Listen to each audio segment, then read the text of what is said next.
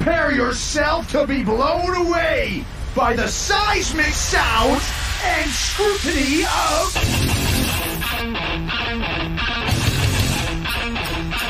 Aftershocks Podcast with Chris Aiken and Matt Hartnett.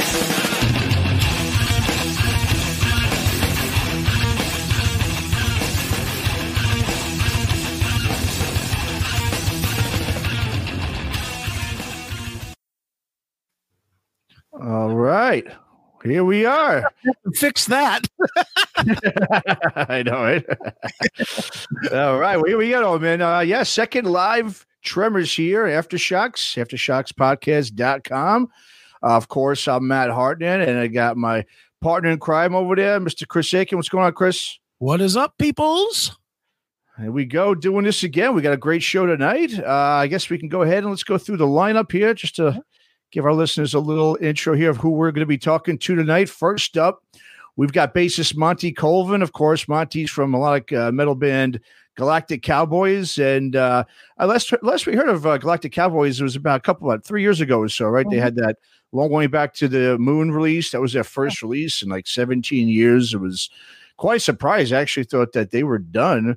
Sure. So it'll be cool. We'll talk to Monty about that. He's also got his own podcast called Monty Rocks. That's been around for a little while now, right? About 8 years or so, right?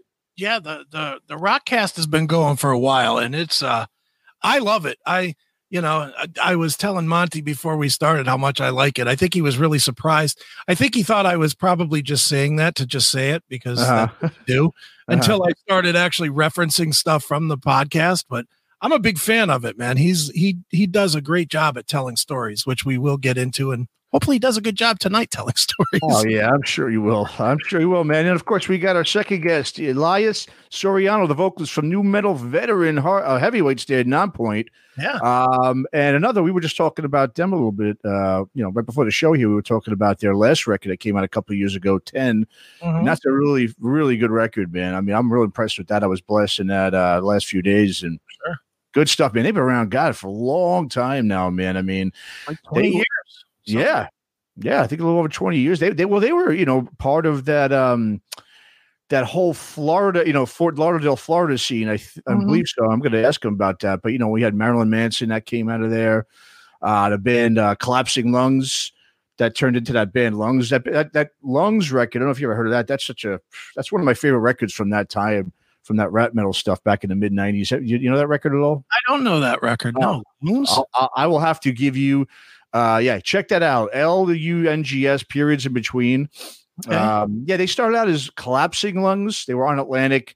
I guess they got booted. They had like an EP out. Okay. And then I think Pavement picked up Lungs, which is basically the same band. I think they changed one member. I think the member in that band was, and then one of the singers in the band was like one of the original bassists for Marilyn Manson. Okay. There was a cool little scene that was out of Fort Lauderdale back in the 90s there. So, and one of the things too, man, I like about Elias, man, is, is in terms of social media. I mean, he does a really great job putting some really cool things on social media these days in order, to keep his fans engaged. He does it as well as I've seen anyone do it because it's real humorous and fun. It's nothing serious. I think right now it's really crucial that these bands learn how to navigate the social media because that's, even when things go back to normal in these live shows, he's going to have to, these bands are going to have to understand that they've got now, this time they could build a fan base right now. People are sitting there and they don't have much to do. Right. So this is even though you can't go out and play live in front of people, you could do these things on social media to attract a new fan base.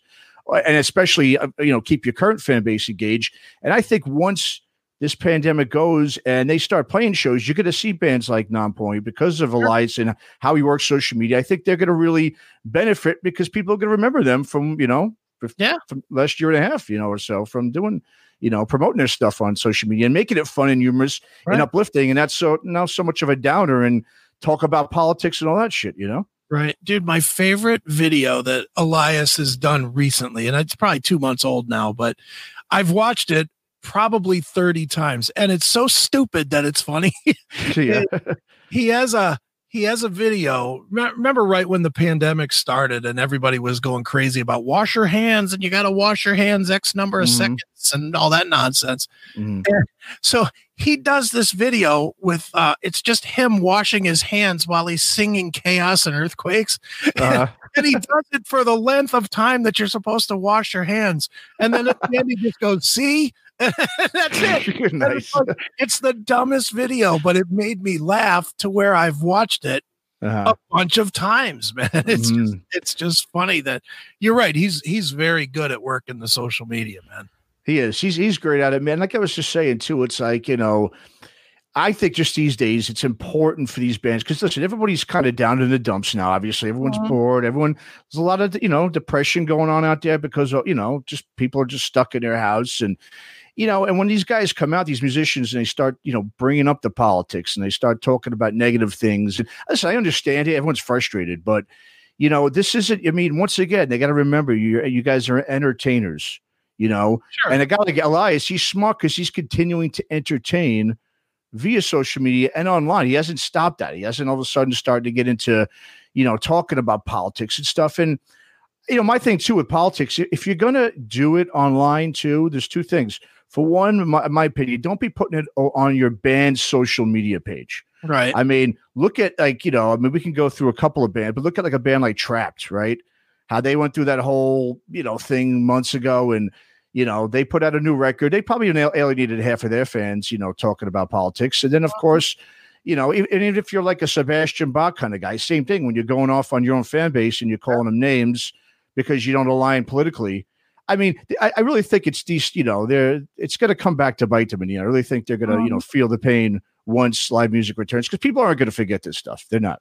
No, well, they don't. Look at, and again, we're not going to turn this into politics 101. No, of course not. Look at the NBA right now. They're just dead. It's dead in the water ratings wise. Why? Because people are pissed off about the politics. The bottom line, for NBA, for sports, for what we do, for music, for musicians, we all use this stuff to get the fuck away from the real day-to-day stuff. Exactly. You know what? I'm not politics guy. I know about it because of obviously my partner on the CMS is, the conductor of the Trump train. But, I'm not. I don't give a shit. Just let me make my money and I don't care what you do. But I have never once in my lifetime ever gone, even with bands that are overtly political, I've never gone to listen to a Rage Against the Machine record to say, you know what, I need to learn something about today's political climate. Exactly. So let me throw on Renegades and get a feel for that. And, I've never gone to a Pearl Jam album and said, you know what, I really need to know about the Me Too movement. Let me see what Eddie Vedder's got to say. It's dumb. It's dumb, like, man. Just play your music. Let me enjoy your music. Let me get 5 seconds away from the political shit. Exactly. So that I can just, imagine a world where it's not every minute. And it's like, I get it. We're all locked down. So that's, it has become the sport. Yeah. And I hate to say it, but that's why it's so prevalent right now. It's because there's nothing else to do and it has become the sport. There's nothing else to watch. Yeah, no, that's a great point. Well, the good thing is one thing on here on Aftershocks and Tremors is, like you said, we're totally, there's going to be no politics in this stuff whatsoever. It's all music because music, not to sound cliche-ish and all, happy feely thing, but it is one of those things that can bring, things together. I don't want to say people or whatever, but just in general, it's a positive sort of, outlet that people have, whether you're using it as, personal, an outlet you have, whether it's stuff you're dealing with personally, internally, or whatever. It's supposed to be an uplifting thing, even if it's a melancholic song or a band. It's one of those things where that melancholy can actually kind of uplift you, and that's the whole thing with music. I think we talked a little bit about this with Peter, from Sons of Silver, about how back in the '60s and the '70s.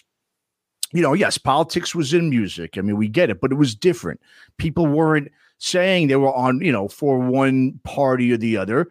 It was against all politicians. It was against all government and politics. Right. There was no taking sides, where nowadays it's just like, everyone's got to take a darn side or something, man. It's just, So anyway, but the good thing is, we're not gonna have to worry about that here on Aftershocks. Right. So we'll just get that out of the way. So, also let's talk about some, more positive things here. Let's talk about what's going on right now with Aftershocks.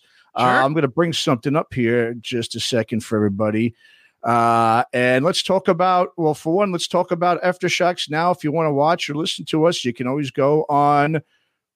Let me bring it up here. We're on Roku now. We're available on Roku. Yes, we are. And and of course, every episode, we've had episodes every Monday and Thursday, and we do Tremors here live, bi-weekly, every other Wednesday. And if you got Roku, go ahead and, check us out on there. And let me just share another thing here. We're also on Amazon Fire TV as well. That's right. Yeah. Look at us. So, we are players.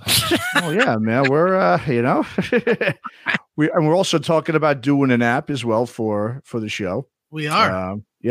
So hopefully that'll be, becoming in the not too distant future. Sure. And and so another cool little thing we got going on too, just to give our listeners, and obviously, everyone knows you, Chris, from the Classic Metal Show, of course, that you've been doing for years.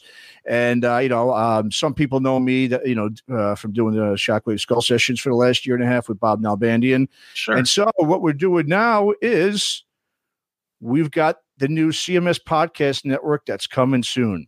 That's right. Right. So we got the Classic Metal Show, Shockwave Skull Sessions, and Aftershocks podcast all under one umbrella now. So for anybody out there, if you like all these podcasts, you like one or two of them, whatever, they're all going to be available now on the same place. So so you won't have to have multiple podcast RSS feeds or feeds into your podcast player. You just subscribe. You just subscribe to one place. And all three shows will be delivered to you. So you will get everything in one place. They'll be labeled appropriately so that when you get a download, if it's a CMS one or if it's an Aftershocks one or if it's a Skull Sessions one. And, it's just when we talked about it and we kind of talked about it for all of about 18 seconds via email. Pretty much, yeah.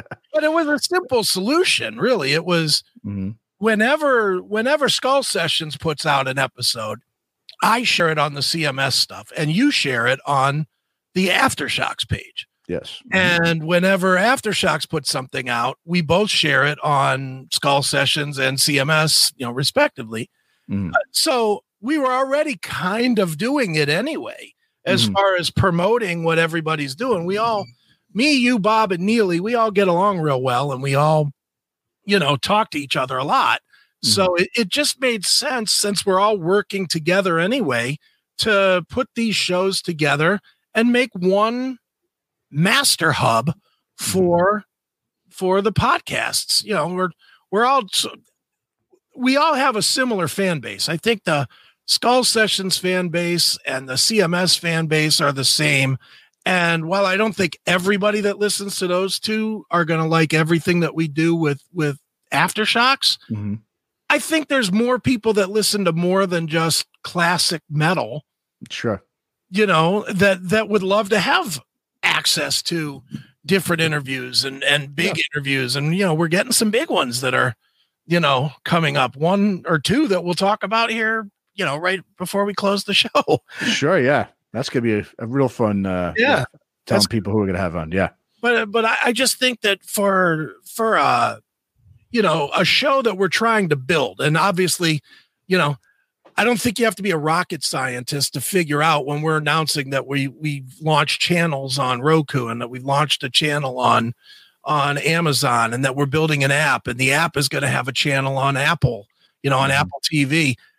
Our goal at the end of the day is to have an empire, so to speak. Yeah, pretty much, man. I mean, at least, and I think too, just quickly too about Aftershocks, as you, just piggybacking off what you said, obviously one of the reasons why we wanted to start Aftershocks as well is there's such a void for, new bands or bands that have been around for a while, but really haven't been able to get the sort of, press or, whatever you want to call it, just the notoriety through the, typical means, through podcasts or through, typical media outlets for metal and rock.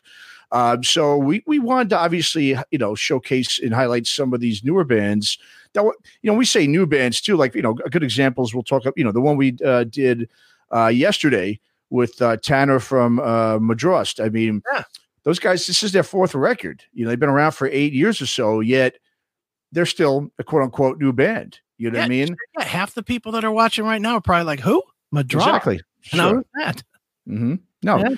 Yeah. And so it's like, so we want to definitely, highlight some of those bands, just, give them sort of a platform where they, can, where the listeners can hear some new music. You know what I mean? Like you said, there's no more outlets for the newer stuff, or very few of them, especially here. I know in the US, I don't know of really hardly any. So, so that was one of the, ideas we had coming into Aftershocks, because obviously, as we, as everyone knows, Shockwave, Skull Sessions, and Classic Metals, all the classic stuff. Mm-hmm. Yet at the same time, we're not limiting it to just new up and coming bands. Obviously, like I said, we've got Elias and Monty coming on today, two veterans that have been around for, 20, 30 years, in the business. So, so it's just, once again, we're just trying to, I guess, come up with some creative ways to keep, the fire going. There's a lot of, a lot of these guys we talk to, you thank us for, just because, I'm not saying, we're doing this great thing. We're doing this because we enjoy doing it. We love it, but it is also, great to obviously get some of these unknown bands on here as well. Yeah. Sure. No, it really is. And it's so hard today to make money as a musician, and it's even harder with the pandemic going on, where the money and the notoriety and everything is really at an all-time low. And as we've found just from interviewing band after band after band, and we've done 40, 50 interviews at this point, every band says the same thing about how, this is the way that they have to get out there now. Yeah. Mm-hmm. And it's, they're so happy. And this is established bands and new bands. The new bands seem amazed that we're willing to do video with them. That's always, that cracks me up. Like when we interviewed the band Hinayana? Hinayana, yeah. And that guy, I forget what his Casey. Yeah. Casey could not have been happier that we treated him like a professional and not like bullshit band that, upstart nobody. Yeah. Yeah. Mm-hmm. And we did 35 minutes with him, and we talked a lot with him. And we really broke it down. And that's what's missing today. I mean, everybody saw the article last week where that asshole over at Spotify said, well, if you guys want to make money, you got to work harder, you got to work differently, and you have to work in our model, not create your art the way that you do. And that's so unfair. But one of the reasons Spotify can do that is they've got a stranglehold on the industry. Yeah, good point. Mm-hmm. You have to do it their way. And if you don't if there's no other mediums out there to do it than their way, then the bands are stuck, and most of them are going to fail, because a band like Hinayana is not going to do 48 million downloads or plays on Spotify. Sure. Mm-hmm. They're going to do 10,000 plays for this current record that's coming out. Maybe if they can get some reach, but they'll get more reach if people hear it on an Aftershocks or on a Talk to Me or on a Talking Metal or Jasta or whoever, whoever it is, if they hear it in other places, it at least gives them a shot. And unfortunately, or fortunately for us, but unfortunately for the bands, this is the new media. This is the new way. There's not radio stations lining up to bring a band into the studio to sit around and wax poetic about their time in the studio, the 2 years in the studio they took to make their next record. That day's dead. It's gone. Instead, it's gone to music has gone underground. It really rock and metal anyway. Rock and metal. An underground thing again. Yeah. And, we have the technology. All we're doing right now, all this is the same shit that Bob Nalbandian was doing in 1978 and 79 and 80. This is the, fanzine. fanzine, the print rag that he printed on, his business's copy machine when they weren't looking and mailed out. No, it's right. Yeah, it's true. No, yeah. That's all this is. We just have better equipment to do it. Exactly. Well, and the thing is, I think it's this is a good way because now these bands and musicians they are home now, and so they're not out on the road. Mm-hmm. They could kind of get to get used to this. I mean, start embracing it. There's a time where it's I understand when you're on the road and you're making music, writing songs and all the time. I understand you don't have a lot of time to sit around and just mess around with all the stuff online and figure the stuff out. But now there's no excuse. You've got the time to do it. You know what I mean? This whole time thing anymore. It's not like you can't say you don't have the time. We know it's a bunch of bullshit if you do. Yeah. So it's like this, and this is, like you said, this is the new medium. I mean, this is the way you think about it. We're still going to be in this pandemic for quite some time. Live music, especially, is not going to be out there for at least we're looking at a year, probably. Right. To really fully open up everywhere. Mm-hmm. So in the meantime, I mean, what are you going to do? You know what I mean? So it's like this is the way. This is it. And so I think it's like, we've got Elias, like, we keep talking about Elias, but he's such a great, I think, example of it in terms of not only he's, doing what he's doing on social media, but he's going on all these podcasts. I mean, he's going to be, I won't give away what he's doing, but he's not even really home right now. And yet he's going to be on with us. Yeah. So it's like, I think the ones like him who are taking it seriously, they're being real professional about it. These are the ones who are gonna, in my opinion, when this pandemic's over, they're going to gain such, just not just new fans, but they're going to gain a whole lot of respect from people that might have not given them, a listen or the time of day before. You know what I mean? And the sad truth is that the I'll call them mid-card bands, but I only say that based on success, not on music. But the mid-card bands, the bands like a Nonpoint, as an example, they don't even have the advantages that these other bands have right now. You obviously the big news this week, Metallica doing the drive-in thing. Mm-hmm. Yeah. A band like Nonpoint cannot, A, they don't have the fan base to do it. B, they don't have the funding to do it. Yeah. And they don't have their own basically arena that they can use to do a video and shoot. Yeah.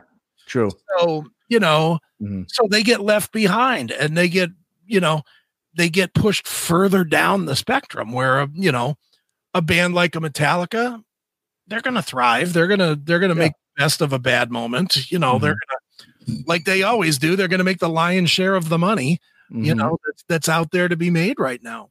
Mm-hmm. But I don't think that that's a long-term solution. I think that's the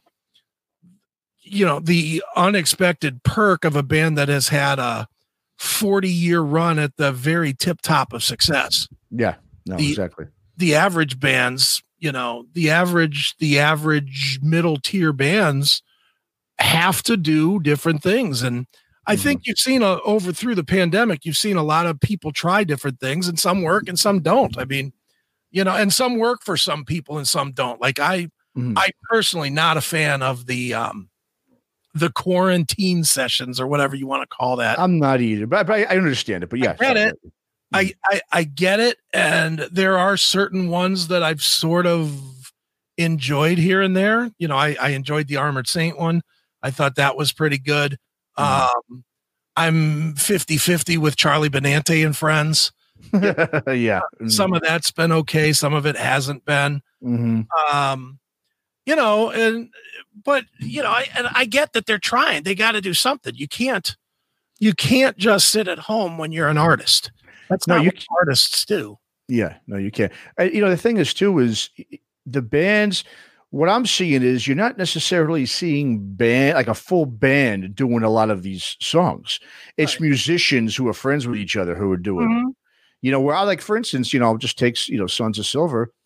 They did an actual song as a band together and had a video. I mean, I think that's one thing, but my thing is and I'm cool with, if musicians just kind of get together and goof around and put that one out. Sure. Fine. Go ahead once in a while and doing it. But there's some of them like, you brought up, I think it's like, Portnoy or Phil Dunn, they've done like a whole bunch of them. Sure. Like I said, once again, I'm not knocking it or nothing. My thing is more like if you're a band, because to me, it's like if you're not doing it together as a band, like Clutch, for example, they're doing live streams all the time. Some bands are still doing that stuff.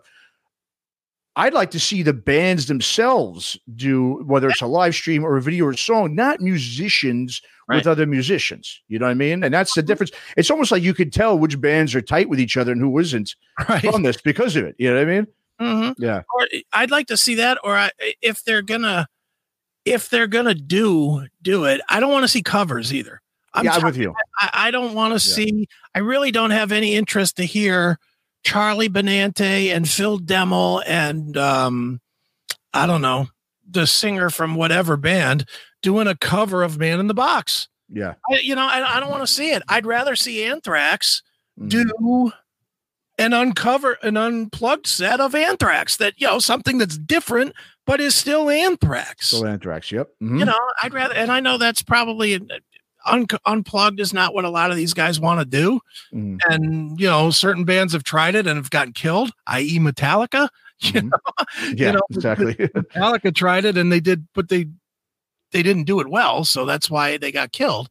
Mm-hmm. But, I would much rather see the band as a band, not this nonsense of, well, here's Dan Lilker, who nobody's heard from in 15 years. Mm-hmm. But he still plays bass, so now he's still friends with Charlie, so he's playing, and we're doing an MOD cover without Billy, but it's yeah. Come on, I know. Stop it. Yeah, I mean, and like I said, it's like you said, it's one thing if say these guys, you get a whole bunch of metal musicians together, and they cover maybe something a little obscure. I mean, do we really need to hear them say cover Ace of Spades? You know what I mean? Or it too. Yeah. Yeah. Or the Ramones, or, it's like, or the worst to me is when they're covering pop songs. Right. It's like, like I said, once again, I mean, listen, everyone's, free to do what they want. And a lot of people, I guess, do like it. So that's cool. You say everybody's different. I totally get that. But my thing is, I don't want to be saturated with. I don't want to be, every other week or so or 2 weeks, it's like it's the same guys doing just another version of some like a Michael Jackson song or something. It's like I mean, I don't know, like I said, once again, I guess it's to each their own, but I think there's other ways that they can entertain and do things that fans will appreciate more. Like I said, like a lot of this stuff Elias is doing, the funny silly stuff, and once again, definitely keep it upbeat. Keep it humorous, in my opinion. Don't keep, don't, I don't know. Anyway, I guess that's we've exhausted that topic. Well, it's a topic that gets beaten up because it's, again, there's nothing going on. It's such a weird, a weird musical time, man. It is, man. I know. I don't know that anybody has the right answer. I think there's a lot of answers that are out there and none of them are 100%. It's 100% that the world opens up and we fill up rooms with people and we play shows. Yeah, exactly. That's 100%er. Yeah. Mm-hmm. Working as remote and trying to do Zoom shows and recordings and concerts at drive-ins and, all this other stuff. It's like, yeah. Yeah. No, I think, once again, I mean, social media, just stay active. You know what I mean? It's like, get creative, find some silver linings in this. I mean, not to like make this about us, but that's how we started Aftershocks. It was like, okay, we both realized we had some time here to do something like this. And then we took advantage of the free time, of things, not, myself, like I said, my job, I was working from home and stuff. So it's like, wow, I've got more time now. Let's get this done. Let's utilize this, in a positive way. Let's just do something that, instead of sitting around and twiddling our thumbs and, like I said, looking for the next, quarantine cover, let's just do something else. And I've seen a lot of people start podcasts and start doing those kind of things. So it is great to see that. And I hope these aren't just, short-term things where once things go back to normal, everyone drops it and just goes, thinks it's going to go back to the way it was. Cause that's the other thing too. It's not going to go back to the way it was, regardless. Absolutely not, dude. Yeah. It's gotten people by the day are getting more comfortable not doing stuff out. Absolutely. By the day, which means that this medium's not going anywhere. Nope, sure isn't. Before long, you're going to see bands with their own StreamYard channels and their own. Look, if a dope like me can build Roku channels and Amazon channels, then I'd imagine a band can hire somebody to do it. They can hire me to do it. I mean, it's going to become the way at some point. It's definitely going to become that whole. This is what this is the the way that we present, or one of the ways that we present. And you know, think like Armored Saint released a new song today. Wouldn't that have been great if Armored Saint had their own Roku channel or their own Amazon channel, as an example, and released the video exclusively to their own channel? Yeah, good point. Wouldn't that have been a better way to do it than having to do it with like Sirius XM or what have you? You know, it just would have worked better, I think. I agree. No, absolutely. Yeah, no, definitely. Well, let's go ahead. Why don't we go ahead and we'll bring in our first guest tonight. And as I mentioned earlier, he's the bassist for Houston's melodic metal mavens, Galactic Cowboys. He's also a host of his own podcast that he's been doing for quite some time now, called Monty's Rockcast. Mr. Monty Colvin. What's up, Monty? How you doing? Thanks for coming on. Hey, thanks for having me. Awesome, man. Well, first thing, man, I got to ask everybody when I talk to them these days is, how are you doing with the pandemic? I hope you're well and your family's well. How are you doing getting through all this right now? I'm doing fine. I wish it would get over with, because I'm ready to get back to living, going to concerts, baseball games, and having some fun again. It's really sucked. It sucks, man. I don't know that that's exactly breaking news, Monty. Breaking news. No. The pandemic would end. Right. Awesome. Well, hey, man. So, I mean, while we have you, obviously, here, thanks for coming, man. And, Galactic Cowboys, I mean, it's been about 3 years ago, you guys released Long Way Back to the Moon back in 2017. And that was, 17 years before that since you had released a record. And I know, like, when you guys released the record, it wasn't like you guys had put together one and you were shopping a label. The label actually came to you guys and offered you a deal. So, I mean, what's going on, I guess, with the band right now? Is there any activity before the pandemic happened, or are you guys just kind of taking some time again off? Yeah, we got together and did it about 3 years ago. We put it out, and then the label didn't really do much with it. And so we just kind of went on hiatus again. So that's kind of where we've been. We played a few shows.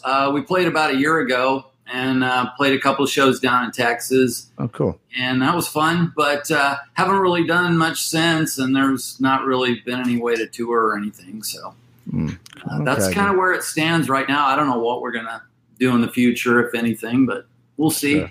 Cool, man. Well, I mean, just to take us back a couple years ago when you guys did release the album, I mean, when you guys first, I mean, it had been 17 years. I mean, I know you guys had played some, shows in between there, but it was 17 years that, you guys didn't probably get together in a studio and record music. How was that after 17 years getting back in the studio, recording? I mean, what was the vibe like? Did you guys click sort of naturally, or did it take some time to kind of get things moving again? No, we kind of picked it up where we had left off, and it was really fun and refreshing because, we just we'd been away from each other for a long time, and it was fun to get back together with those guys, and we just, had fun making music again. There wasn't a lot of pressure to, that we were going to have to do anything big with it. It was just, let's make an album, have fun, and, hope some people like it and enjoy it again. And so that was kind of the way it was. Okay, sure. Cool. Nice. Well, Monty, one of the things, and this is kind of a historical Galactic Cowboys thought more than just any one release, but I always personally thought the biggest problem that you guys had was that there was way too many perceptions about the band and way too little actually listening to the band. And let me explain exactly what I mean here. Okay. People immediately said you were put into the Christian band thing. And so then everybody's comparing you to Stryper. They're a Christian band, so they must be like Stryper. Nobody's listening. They're just putting you into a category. Then they started saying, when you guys kind of got away from that a little bit, then they started saying, well, they sound like King's X. Again, anybody that listened to the band knew you didn't really sound like King's X. Right. But you got put into those categories. And by the time you guys had a couple of records out, you had spent more time just defining yourself as not being in a category that people didn't understand who the band was in the first place. Is that reasonable? Yeah, I mean, that kind of stuff followed us around for our entire career, still there. Right. I don't think I've ever read an article or done an interview where they didn't talk about King's X, and that's fine. They're good friends of ours, and we like them. But yeah, we always saw ourselves as just a rock band, just a metal band, whatever. We do what we do, and and we toured with Dream Theater, we toured with Anthrax in Europe, and so we Overkill. So we toured with a lot of different bands, but we did seem to always get put in that same kind of category. And, I don't know how much it helped or hurt us, but it was what it was. So, right. Did it bug you at the time? I always wanted to just be seen as, us and, taken, for what we did, which I felt was really different, and I think history kind of proved that when, even the labels, they didn't really know how to market us. We were on Geffen, and I don't think they really knew how to market us, and or what to, kind of category to put us in. So, I always wanted us to just be seen as who we were and not, get a lot of comparisons. But I guess you always do get compared to something. True. Yeah, no, definitely. One of the things too, Monty, I noticed is, the band, you guys released, I think it was like 7 studio records from 91 to 2000. That's like 7 records in like 9 years. That's a lot of music in a short amount of time. Sort of something you'd see from bands like in the 70s, not so much the 90s. Do you think maybe in hindsight, it might sound a little weird, but you think by releasing so much music in like such a short time that maybe, it just could have been a bit detrimental to the fact that, once people were maybe starting to hear the record or was gaining steam, you guys were already kind of moving on to, a new recording and promoting, a new release. Do you think that had like an effect at all, or? Could have. I don't know. I mean, after Geffen dropped us, we got picked up by Metal Blade, and Brian just liked to, put out albums, and we'd still be touring on the one album, and he'd go, "Hey, let's put out an EP," So yeah, and so we thought it was great. I don't know if that hurt us. It was just we always had a lot of material to keep putting out, so it was fine for us. I really don't know. Right. Yeah. And then I think Chris alluded to before, with the comparisons to King's X. I mean, you guys are a lot heavier than King's X. I mean, I think the only reason why people probably compared the two is because of the vocal harmonies, that maybe had a little similarity, because I never thought you guys sounded like King's X at all.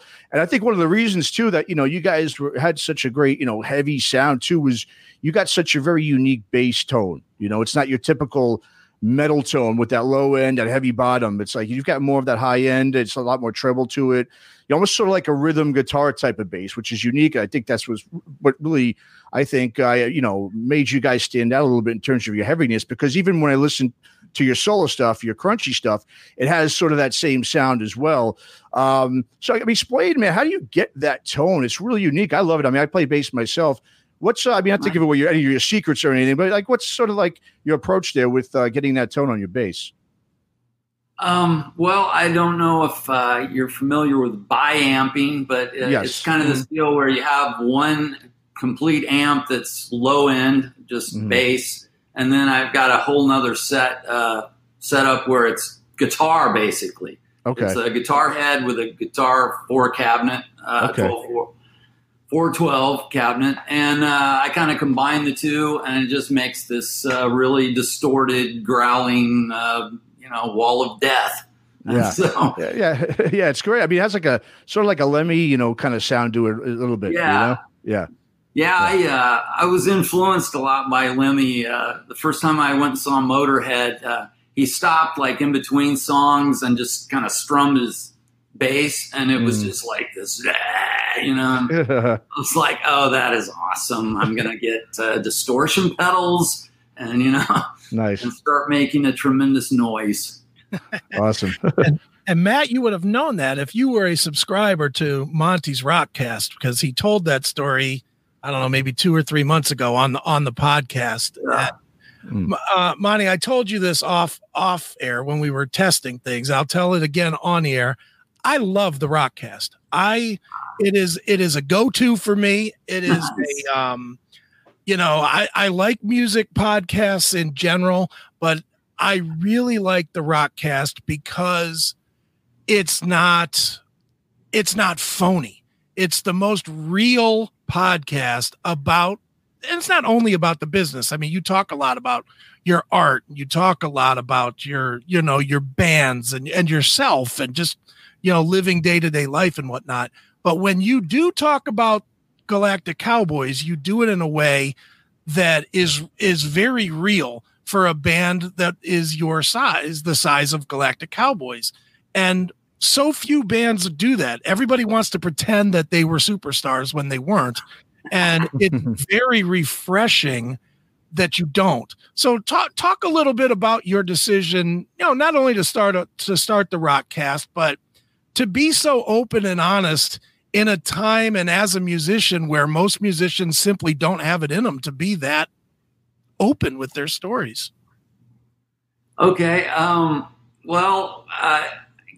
Growing up, I used to play with tape recorders, and I'd have my own little, shows and stuff like that. And then when podcasts came along, I was like, man, I'd like to do one of these, So I got, the Mac computer and figured out how to do it. And when I first started, I was just terrible at it, and so, I just figured, hey, this is me. I'm just going to have fun with it, be myself, be honest, not try to, put on a big phony show. Right. Be myself, be honest with people about my life and, the stuff I've been through, which a lot of it's been bad, there's a lot of bad stuff that goes on in the music industry. And so I just wanted to talk about that stuff. I wanted to tell people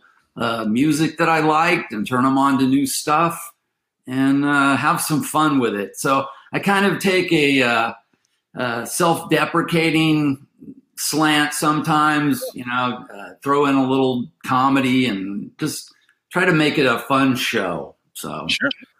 I absolutely love that you said to me that you were worried about the big bad CMS guys hearing it and ripping it to shreds. Yeah, I've been a fan of, classic metal show for years and still am. I sit here and, listen to you guys when I paint, and I listen to, this podcast. And so, I've been a big fan, and I always wondered if they ever heard mine, would they, do one of those shows where they like, listen to this guy. That's too funny, man. Well, you mentioned your art, Monty, and I really, really think that is probably your number one calling these days. I mean, certainly you're an accomplished musician, and you could probably, if you wanted to, jump right into another band if you wanted to do that. But you've got some really, really, I don't want to say talent, because that's not the right word, but you've got a unique way of seeing and presenting art, whether it's, and for people that don't know, you can go to montycolvinart.com and see what I'm talking about. But Monty does a lot of pictures, a lot of paintings of rock stars specifically. Those are the ones that I'm most interested in. But they really seem to have perspective that is not the standard perspective. Your Dimebag one, as an example, is much more gritty and real than most of the angelic Dimebag stuff that you see painted today.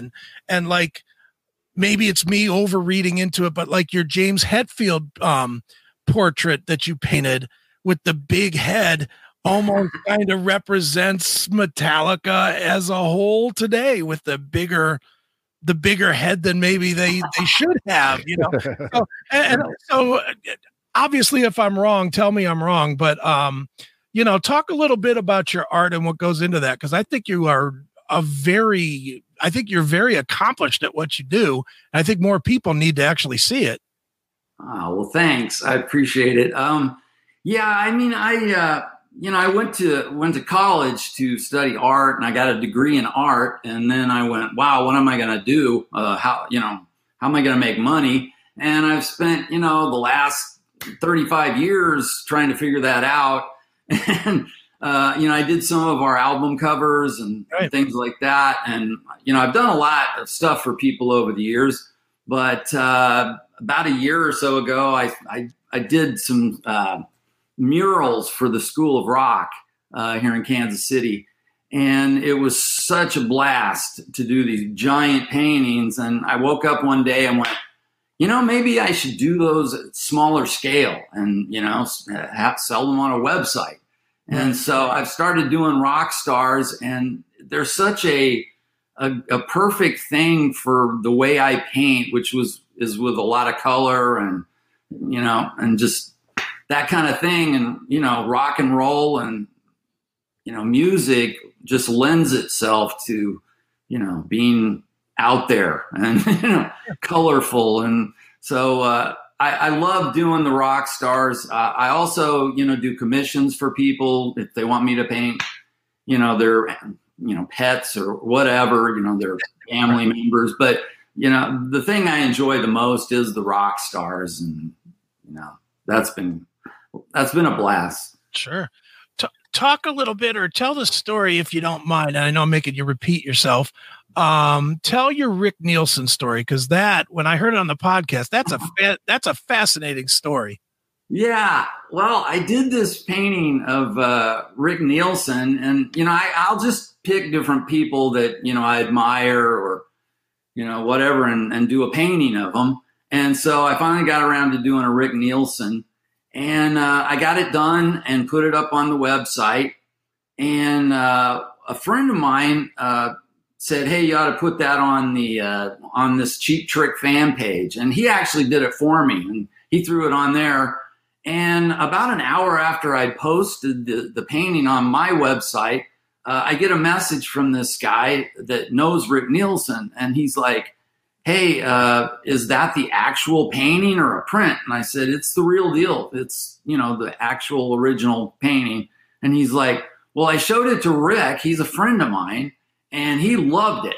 And I said, "Well, you want me to get it and you can pay me for it?" And Rick's like, "Yeah, I want that painting." And so next thing you know, the painting was sold. And there it is. Nice. And so I thanked the guy, and I said, "Could you do me one more favor? Could you ask Rick to take a picture of it with the painting?" And he's like, "You got it." And like a week later, I get this, picture of Rick holding the painting. And of course he held it upside down because, that's Rick. But it was still like, oh my God, I can't believe this, So yeah, it was, that was a real highlight. No question. Awesome. Well, speaking of experiences, Monty, another one I'd like you to maybe tell listeners here is, people might remember Galactic Cowboys as another band name called Sons of Thunder from the movie Airheads. I mean, it's been now a little over 25 years since that's been out now. So tell us a little bit about that experience. What was that? What did you get out of that? How cool was that? It was cool making it because we got to hang out on the set for like the whole day, and we hung out with Adam Sandler and the guy that was in Airheads or in Spinal Tap, Michael McKean. I think that's it. Yeah. Something like that. And so we met like these movie stars and hung out with them, and then they made us wear these ridiculous costumes. And, we got up there and filmed it, and I was jumping around and spinning and doing all these rock moves, and And then when the movie finally came out, we went to the theater, and our scene came on, and I think you see the back of my head for maybe 1 second. That's it. Okay. But the other guys got to be in the movie, and I got my credit in the film. So. Awesome. Well, was the band able to get any more, attention from it? I mean, did people know that was you because it was under a different band name, or no? If you knew us, I think, you probably did. As far as exposure, I don't think it did much for us, in the way of, selling albums or anything like that. I did make probably more money off of that one song. It was a joke song called Don't Hate Me Because I'm Beautiful. Mm-hmm. And it was a joke song that we wrote for the movie, and we recorded it, and it didn't go on the soundtrack, but every time the movie would play, we'd get like a little royalty. And it wasn't much, but it was still more than I've made from most stuff in music. Nice. Well, Monty, so, what is next for you? I mean, do you consider yourself now to be a full-time artist, or is music still something that's brewing in the background? Because I don't know. I listen to the Rockcast, and I never get the feeling that you're like, man, I really need to get back out there on the road and get back in a van and go do it again. I sort of get the feeling that you like kind of being at home with a paintbrush instead of on stage with a bass. Yeah. I mean, I would probably be open to playing more if this, COVID thing ever gets over and we can play. I would probably be into that at this point in my life. But, I don't know. I don't know what's going to happen, if we'll record again or if there will be opportunities to tour. I would consider it now. But I mean, really the art is really what I'm focused on right now. And it's going really well. And so I don't know, that's been my, main thing that I've concentrated on the last year or so. And that's kind of where I'm at. We'll see what happens though. Sure. Is when you do paint, do you, I know you said you'll do it, if somebody wants to paint a picture of their family or a mural or whatever, but for you personally, especially the stuff that you're just doing and then putting up to see if anybody is interested in buying, do you need creative reasoning in your head? Do you need to feel that inspiration to do something, and if so, what is it? Do you see a Dimebag video and think, oh, I like the way he stood here, I'm going to paint that, or what leads you to putting brush to canvas? If it's like the rock star thing, it's usually, excuse me, people that, I really admire, or, I gotta be honest though, a lot of times it's just like, I'm motivated by, hey, you think this will sell? I've had people go, hey, you ought to do a Steven Tyler. And, the next thing I'm working on a nice Steven Tyler. Where is it? There we go. Nice. Oh, yeah. So I get that kind of thing, and I'll have people suggest, people that they want to see, and I'm like, yeah, I can do that. And so it doesn't take much to inspire me. I love doing it. I love painting, and I'm motivated by, starvation. You're a true artist, man. You're a true artist. Nice. Well, Monty, I'll tell you what, man. Why don't to wrap this up? Why don't you give everybody the plugs for the Rockcast and for the painting and Galactic Cowboys and all the stuff that you're in. Okay. Galactic Cowboys. We're on Facebook and stuff like that. You can get a hold of me anytime on Facebook, just Monty Colvin. And my art website is montycolvinart.com. And, Yeah, what else? The podcast. Yeah, Monty's Rockcast. Check that out. I try to put out one or two a month. And so check that out. But, if you want a commission or anything like that, just drop me an email, a message, and I talk to everyone. Yeah. So buy something, you cheap fucks. Jesus. Yeah. Help a poor, starving artist. That's right. He's been giving and giving and giving for 30 years. Give back $150 or whatever. Nice. All right, Monty. Well, this has been fun, man. Great seeing you. Great having you on, thanks, man. Monty. Good luck with it, man. Thanks for having me. This has been a blast. Big fan of you guys, and I really appreciate it. Awesome. All right, thanks, brother. Monty. Thanks, bro. All right, take care. All right, bye-bye.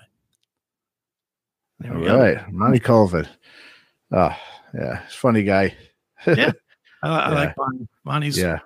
Monty is good people, man, and I'm going to buy a piece of his art. He's got unless I'm going to say it now, and I'm going to hopefully not jeopardizing myself here, but he's got a portrait of Lemmy on his site right now that I want. Yeah. Let me see if I can't pull it up real fast. I'm really taking the chance at jeopardy. But you know what? Hey, if somebody else buys it out from under me, whatever. At least it's sold. It's sold, yeah. It's so nice. Yeah. That's in the end, that is the key. So this is the picture, and I really want this thing for my. Well, it's a good time to be, putting that stuff out. People aren't spending their money going to seeing shows and music as much. So whatever disposable income they do have, oh, very cool. Nice. Wouldn't that look good, like on a wall somewhere, especially in the Aiken Man Palace? Absolutely. Look at that thing, man. Hell yeah. That's fantastic, man. Wow. His art is fucking great, dude. I mean, I'm a big fan of Monty Colvin's art, and it's weird because I'm not an art guy. You're not a collector, right? You're not a collector kind of guy. Anything. Yeah. I really don't collect anything, but I have this thing about Lemmy. I like, here I'll come back into the stream here. I pushed the wrong button. Oh, yeah. but I even have these little Lemmys. Lemmy's like my dude, and to the point that even in my books are all dedicated to my father, my grandfather, and Lemmy, because those are the three guys that taught me how to be who I am, that kind of strong-headed, don't give a fuck, do it your own way guy. Sure. So, to have that piece of Lemmy art on my wall will be awesome. Oh yeah. Well, you said you got Lemmy's phone number in your phone, right? Yeah. Yeah. Let me see if I can pull it. You want to call it? Yeah, right. See who has his phone now. I actually do have Lemmy's phone because I at one point. Yeah, why don't you tell that story? Yeah. Well, I had interviewed him. And at one point, he was like, I called him and he wasn't ready for his interview. Mm-hmm. So he was like, just call me back in a little while. Let me wake up. I woke him up out of like a dead sleep. Mm-hmm. And he was like, just call me back in a little while. And I was like, okay. And he was like, here's my number, because it was, I had his number, but it was like a press number. And he wanted me to call him at his house. So I don't even know. Dude, even saying it, the story doesn't make full sense.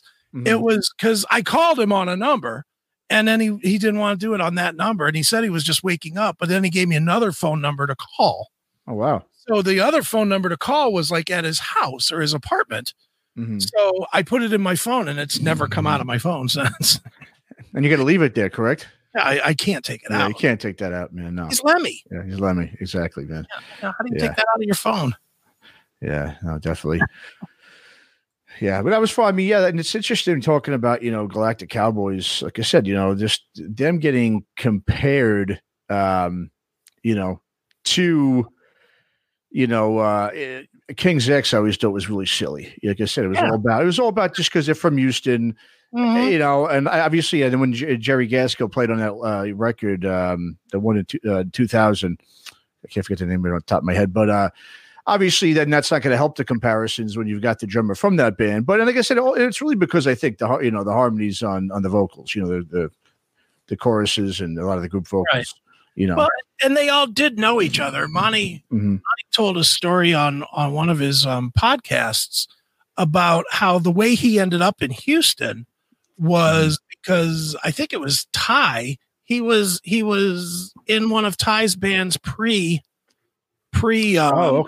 King's X. Was Ty had a band in Houston, and he was looking for a bass player, and he said that's how he actually ended up becoming a bass player, was because he was a guitar player, but he saw that there was a bass opening, and he figured he could go out on tour if he could get that gig as a bass player. So he took off and bought a Rickenbacker bass, and then taught himself to play bass and got the gig. Yeah, and that's how he became bass player. Yeah, no, and he said, I think probably what it was a lot of times was just the labels they were on, whether it was Metal Blade or it was Geffen. They are, I guess they were a band. They're very unique, So I guess you couldn't really lump them into anything. They really had their own sound. They really did. I mean, a lot of bands claim we sound like nothing else. I mean, who else sounds like Galactic Cowboys? I really don't. To me, nobody. They definitely have their own unique sound. It's a really cool sound. I mean, to me, it was so much talent because sure, those guys. I mean, they played like thrash sort of metal and had like those harmonies that sound like the Beatles and stuff.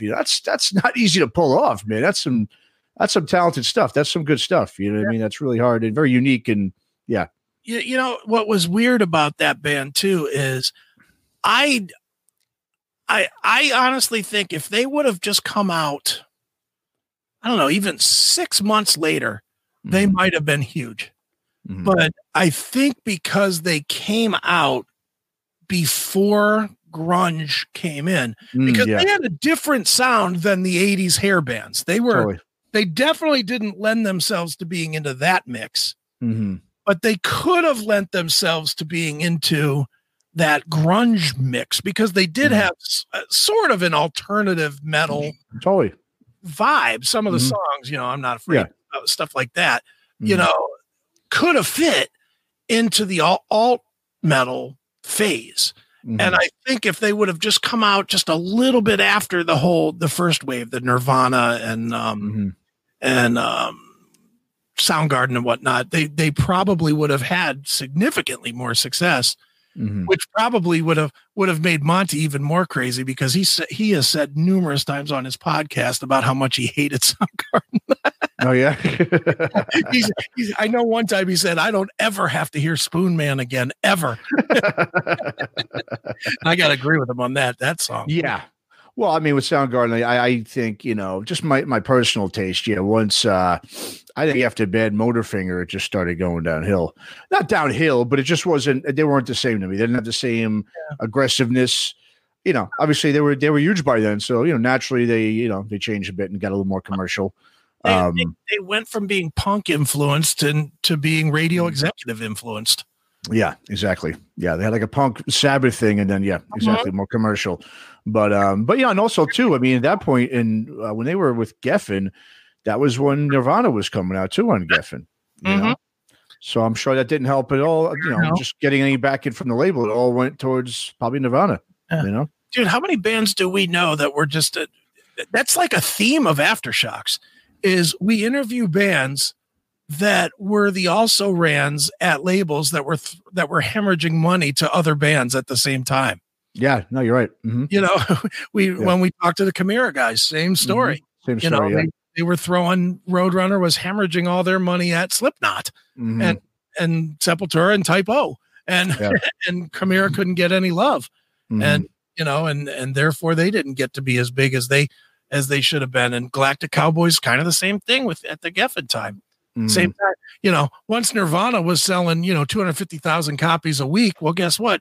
Somebody's going to have to not get paid to pay for the pressing of those discs. Yeah, no, it's a good point. Yeah, no, definitely, yeah. And guess what? Little band that's playing 500 people. It's you. Yeah.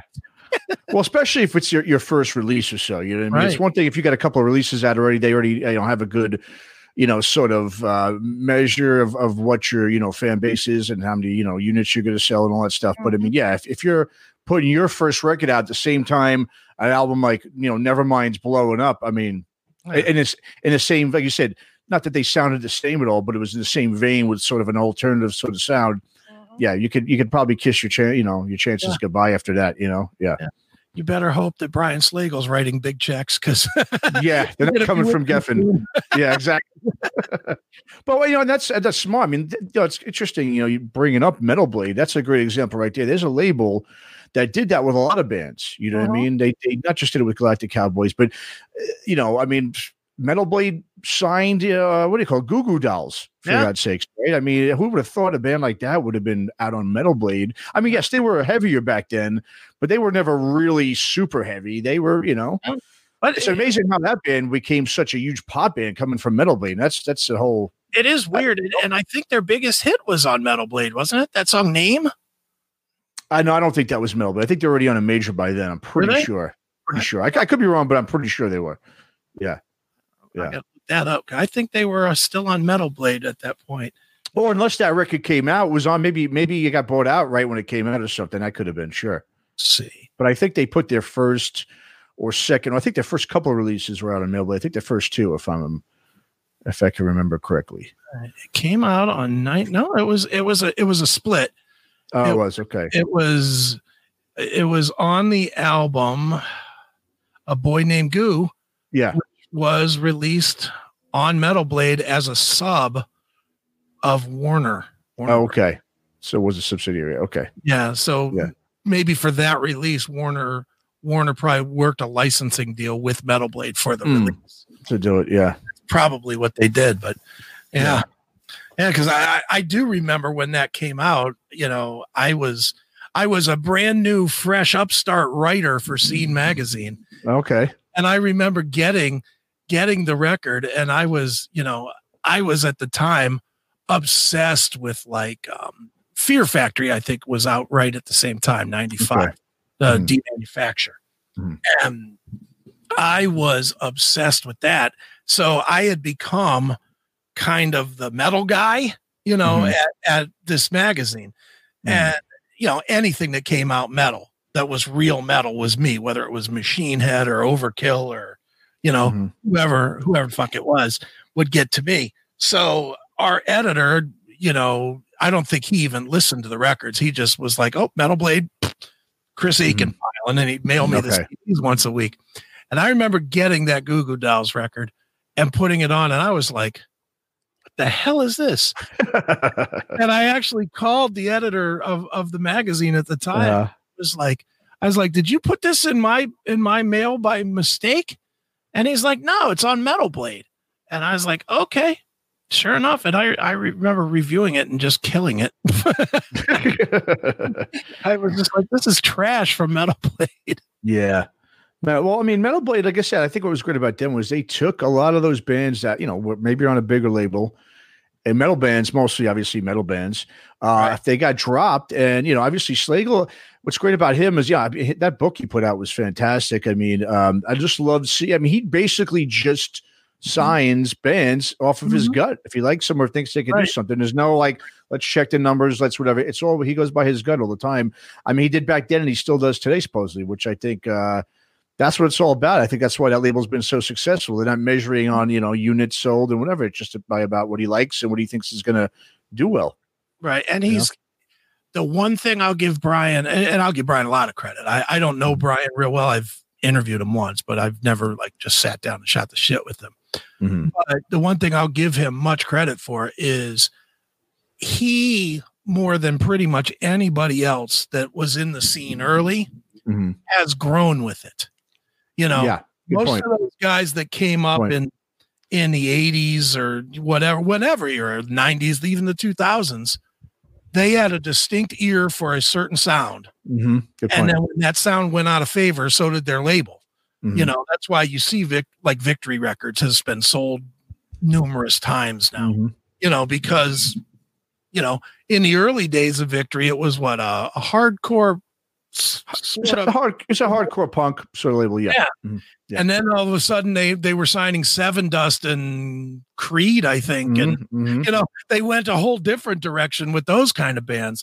And then they went emo emo big time. metal, and you know they've changed over the years, you know, because they change people.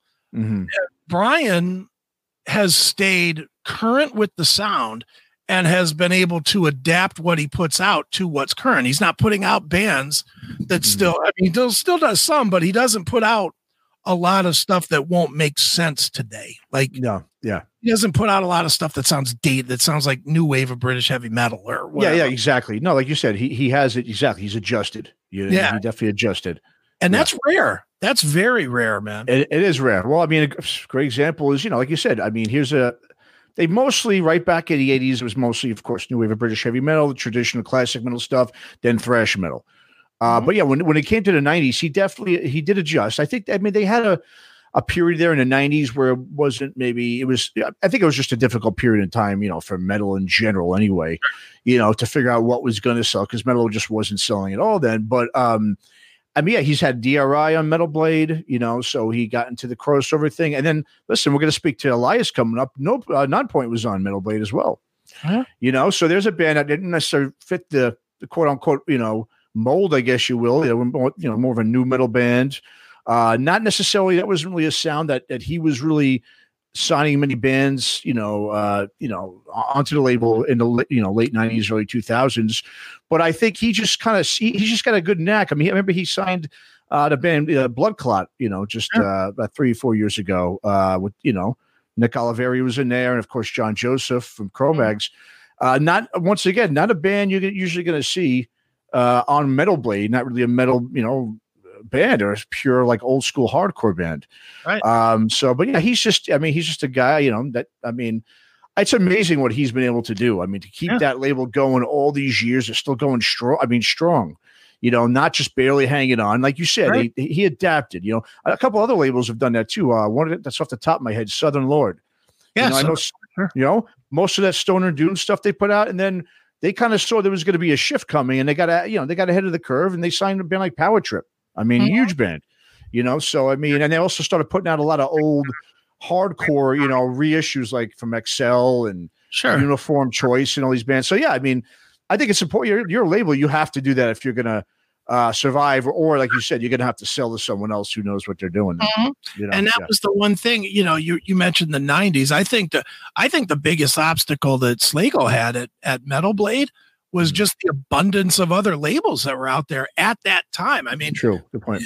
That's one piece he didn't have to deal with in the 80s. There just weren't a lot of extreme underground labels. But by the 90s, you had Century Media, you had Relapse, you had what was the label Propane was on? Mayhem, you had Energy Records was there Energy too. Records, you had Crash, you know, you had Pavement. True. I mean, there were a lot of those Spitfire. labels. Yeah. Well, Spitfire was more, you know, the Warrants and the Wingers of the world. Well, they had bands like Carmen to Burn on there. They had Suffocation, I think, was on there. Really? Yeah, there were some bands, because it was I think they were based out of Long Island. Okay. So they wound up, you know, signing some of those Long Island bands, and you know, Suffocation's from there. But yeah, there was just like you said, there was a conglomerate of those kind of labels out there. Yeah. Which probably made it a lot harder for Brian to pick talent, because you know, you got to think that some of those bands, if they had any kind of business sense at all, if they came out of a good meeting with Brian Slagle, well, then I'm going to go over to Relapse's office and I'm going to say, hey, I just had a great meeting with Brian Slagle and he's getting ready to sign us. Can you match or beat? Because we'd rather be with you, because you're going to give us, you know, an extra, you know, 10 grand or whatever it would be. You know, and I'm sure some of the bands did play that game, you know, which made Brian's life harder. I mean, for the longest time, Brian was the man, you know. I mean, Brian was, there's a reason there's 16 different editions of Metal Massacre out there, because Brian was constantly on the cutting edge and constantly in contact with these other great bands, you know, that were working. So, you know, including, I think Brian was working with this guy at one point. I think he was. Hey! There he is. What's up, Elias? What's going on, boys? How you doing, Elias? A little bit of a work vacay. Oh, very cool. Where are you at right now? I'm in Higgins Lake, in central northern Michigan. How you guys Oh, doing? very cool. Good, man. We're doing good. Although I wish I was where you are right now. That looks freaking beautiful. Yeah, you know what? I figured if I'm gonna work and it's got Wi-Fi, and I'm gonna have to social distance, Sure. right? It's like, Well, why the fuck not, right? This yeah. Exactly. look at this. I got seagull friends over here. Wait, where they are? Very Over here cool. somewhere. Look at Yeah, that. I'll try to. Yeah, there we go. How you guys doing? Hell yeah. We're doing great, man. Thanks for coming on. So, obviously, for those who don't know, this is Mr. Elias Soriano from Heavy Rock Mainstays Nonpoint. And so, first off, Elias, man, how are things going with you just personally and everything with your family with the pandemic? Are you guys all safe and sound? I'll be completely honest. It started off kind of rough. Okay. I had my first bout of some serious anxiety. I had never really dealt with it before. A friend of mine, Joe Reed, out of Cali Care Group and Tour Support CBD, really helped me kind of, for the most part, helped me kind of level out a little bit. And Okay. but I've had a great time being at home with my family. If anyone that knows me knows that I tour relentlessly. So being away from my daughter and my wife isn't very easy. So, this is a bit of a blessing in disguise for me. I've had, a chance to, play teacher for my daughter for pretty much, it's going to be a year once school's done this semester. And, I get to be home with my wife, and she is jumping in because she's an essential worker, trying to keep people stocked and people taken care of as much as she can to do her part. The band has been, dare I say, better than ever with what's going on with our online posts and our fan engagements and our releases as of late. So a bit of a roller coaster, but the good part about a roller coaster is that you're attached to a track, and eventually it gets back to the front gates where you can go, let's go on it again. Yeah. Yeah. No, definitely, man. You just brought something up too, that me and Chris were talking about earlier, is your social media. Yes. And I got to commend you on it, man. I think you're doing it just as good, if not better than most bands and musicians are these days. It's very positive and uplifting, your interactions. You're keeping it humorous. And, I think at a time like this, when things are very serious, it helps, because people do look to, musicians as not, they look at as entertainers, but also to inspire them, Indeed. Yeah. And, and obviously, like, also what you guys did with your sort of March Madness bracket there with the songs, I thought was really cool. And looks like the fans wound up choosing When Doves Cry there as the winner, huh? So is that what you guys are going to be covering that soon, huh? Yes. That's going to be what comes off the heels of In the Air Tonight. Cool. The band,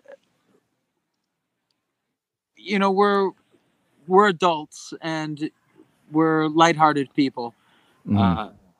What we do on stage sometimes is a bit of a meme, that whole singers on stage versus singers off stage. It's like singer on stage lion, singer off stage kitten. That's normally what all rock acts normally normally get pegged. But for us, especially as of late, let's not get it twisted. We're trying to stay lighthearted, but anyone that's been following our band, our music, our mission, our message, with songs like Bullet with a Name, and There's Gonna Be a War, and Generation Idiot, and Chaos and Earthquakes. I said it. There's a library within the library of songs that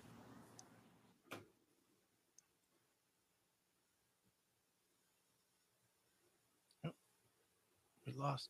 Oh, all right. Well, I guess you had some connection problems there. As you see, he was kind of coming into that a little bit there. So I'm sure he'll be back in a minute. But yeah, just to just, we might as well continue to talk about that. But it really has. I mean, I love what they do on social media. Obviously, we talked about this a little bit, but okay, here he comes. There you are. There he is. I'm back. All right. I'm back. So anybody that knows us knows our message. And, I am a person of color. My guitar player is a person of color. My drummer is a person of color. So we all have seen the ups and downs of, inequality, and I've dealt with it more than you could possibly imagine. I've had death threats. I've had, people call me the N-word more times than I can count on both hands.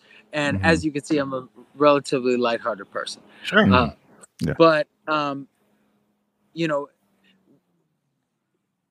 there is an importance to the message and everything that's happening right now in the world. I feel like, we've said it for decades now. And, now it's time for us to maybe sit back a little bit and let those that were quiet about it for some time kind of speak up. And I gotta say, I'm really honestly very proud of our genre, of artists like Rob Flynn that speak out constantly, the gambit of artists that are coming together to really, help spread the message about keeping equality and just happiness around each other just going. So I'm excited about the times, and I'm glad to see some of our message really coming to be. Sure. Definitely. Elias, do you think, and I'm dating back, and it's hard to look backwards, but since you touched on this, I'm gonna play one further. Do you think that the metal community as a whole was not ready to shed its racist underbelly back in the 2000s when you came out? Because I can point to 4 or 5 bands that should have been much bigger. Yours being one, Seven Dust, God Forbid, Skindred, Head PE. You can name them pretty easily, and they just didn't get the love that the Red Hat guy got. I mean, if you go as far back as Living Color and it's obvious. Did we ever let it slow us? No, of course not. At least internally, and you play the hand you're dealt. Right. And I'm pretty damn good at bluffing. So, we've survived as long as we have, and I rested on our fan base and our music, and again our message, and that's I feel like that's enough. Sure.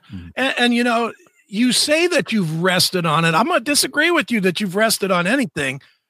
Last 2 records you've put out are better than anything that you've done in your catalog, in my eyes. And I'm not just bullshitting you on that either. I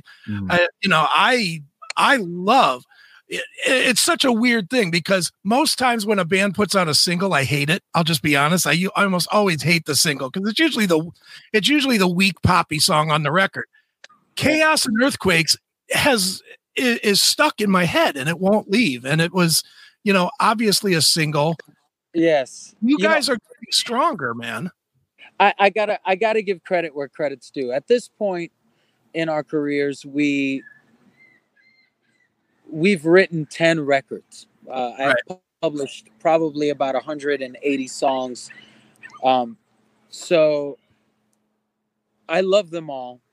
The excitement that I get playing them and writing them is always the same.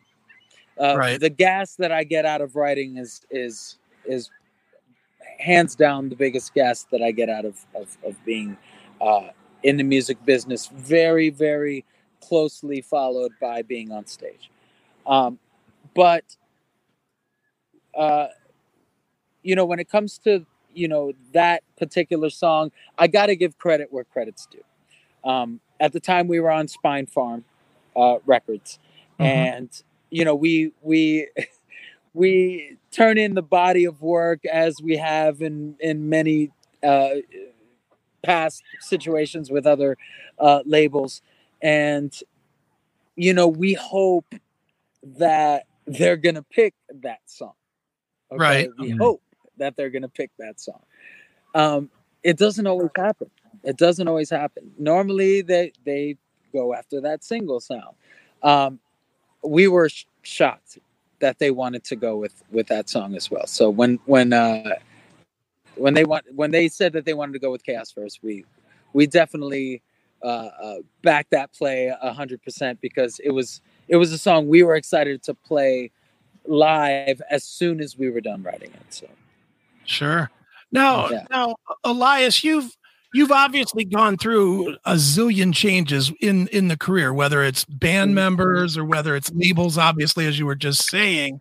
Yes. And yet I would say for anybody that's not a big fan of Nonpoint, that has heard you here or there, heard What a Day or, whatever back then, and hasn't followed along, yours is one of those catalogs that you can listen to at any point. You could pick any record in the catalog, throw it on, and understand what you are. You guys have an amazing level of consistency that is very hard to maintain with so many different changes. What do you attribute that to? Is it you and Rob, or what? I think it's everyone understanding that we don't leave or walk away from a song until we know that it's a Nonpoint song. Okay. A long time ago, I'd say second record. It was Development. A gentleman named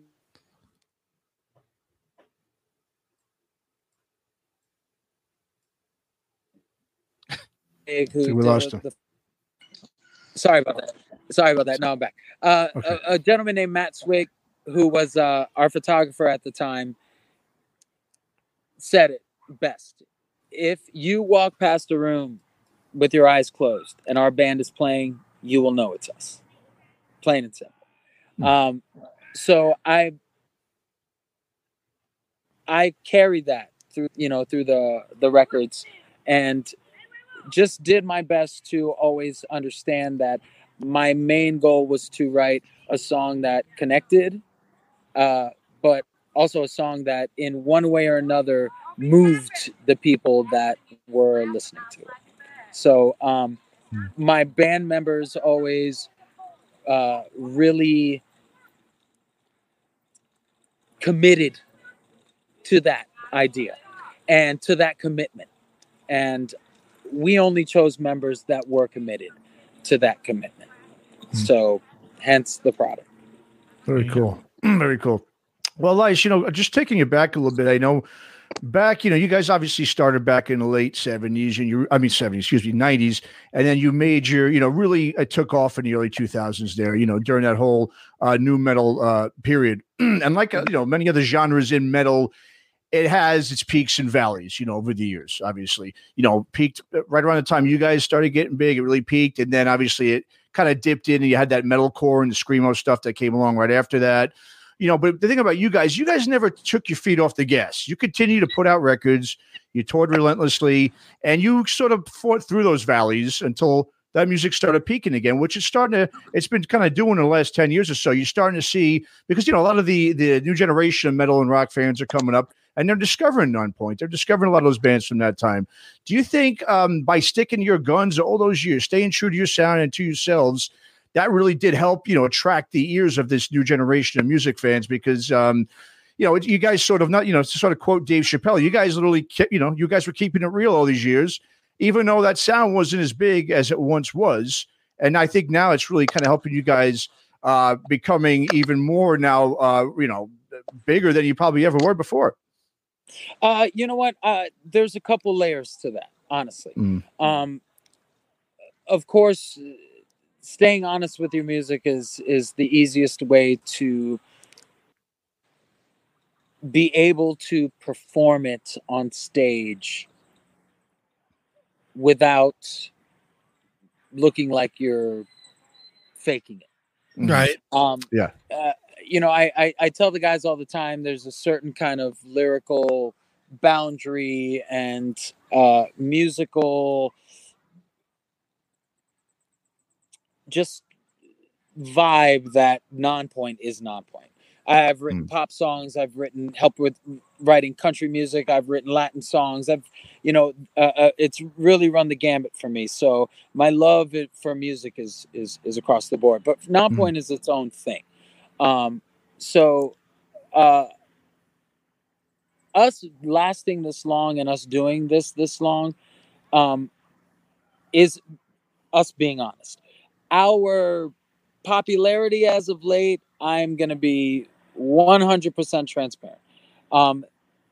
It has to do with our attention to our socials. It has to do a lot with the team that we've built.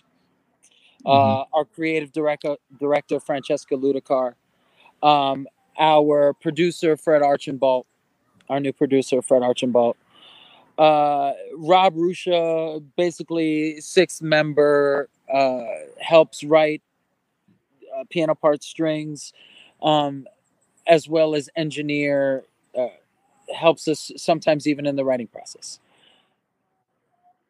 The band has streamlined a lot of things, but really put a lot of new focus into a lot of areas that I'm embarrassed to say we should have done a long time ago. Luckily for us, we still have a lot of gas in the tank and a lot more records to write, I feel. Our newest member, Jason Zielstra, is actually probably one of the most involved and curious band members I've ever had in this band when it comes to the other workings on top of the songwriting and his vigor and excitement for being in a project of, just writing music is fun. But having a new business partner that seems to want to care and seems to want to know all the facets that it takes to be as consistent as we've been and to have the longevity that we've had, that puts even more fuel into the tank. So a lot of excitement coming around the corner. Having come off the heels of our rebranding in the last, I'd say, year and a half, 2 years, and then all of our posting, events that we've been having ever since we came off of being dark and the beginning of the pandemic. So a lot of cogs have helped make this happen, and as well as my management team.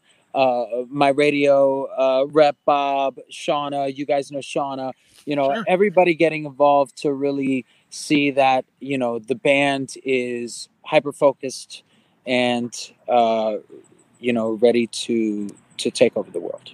Sure. Yeah. Well, and just to, piggyback sort of on that, with your social media presence, like me and Chris have been talking about earlier, I really think once the pandemic is over, things kind of go back to, somewhat semi-normalcy here, it's going to really benefit a band like you guys because you've taken the opportunity during this time and you've really sort of used it instead of, sitting back and just kind of, being lazy and not doing anything with your band. You're sort of seizing the moment, even though it's a sort of weird moment, you're kind of seizing that to continue to, not only engage with your already strong fan base, but you're going to definitely pick up a lot of new fans as well, I think, through that as well. Well, we hope so. Yeah. We planned on taking a very long break. This wasn't planned at all. We had Francesca with us for basically a year, with a year's worth of plans that we had lined up. But we were going to be gone for a long time.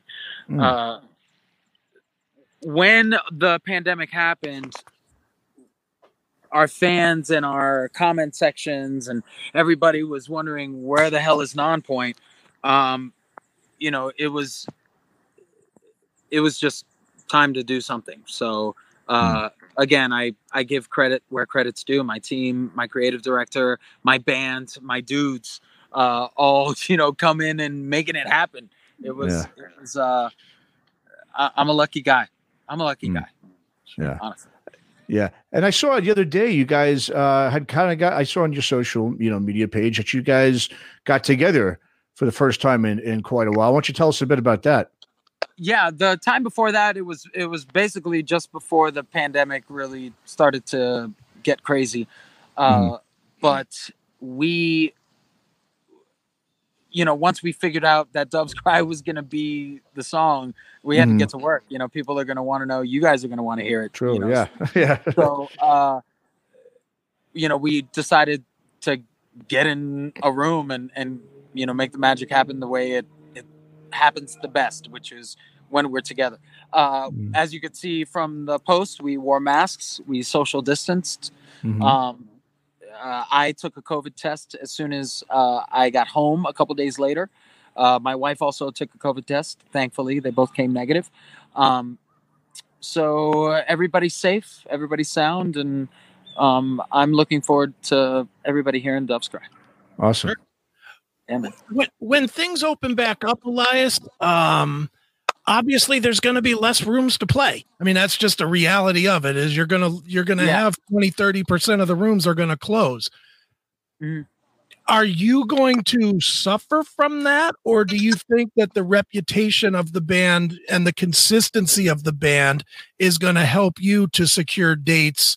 With the remaining clubs, because as well as I do, it is going to be open season on trying to get rooms to play. Absolutely. I'll be honest with you. I've said this on a couple. I'm getting eaten by horseflies here. It's oh man, that hour, so it's the mosquito time. So we'll get we'll get the good sunset in the background. So I said this in a couple of interviews, and I'll say it here. It's really going to come down to bands getting together, fans taking the time to schedule these shows, but us packaging up. It's going to take large packages that shows last long periods of time throughout the day. I'm talking doors at 4, goes till mid.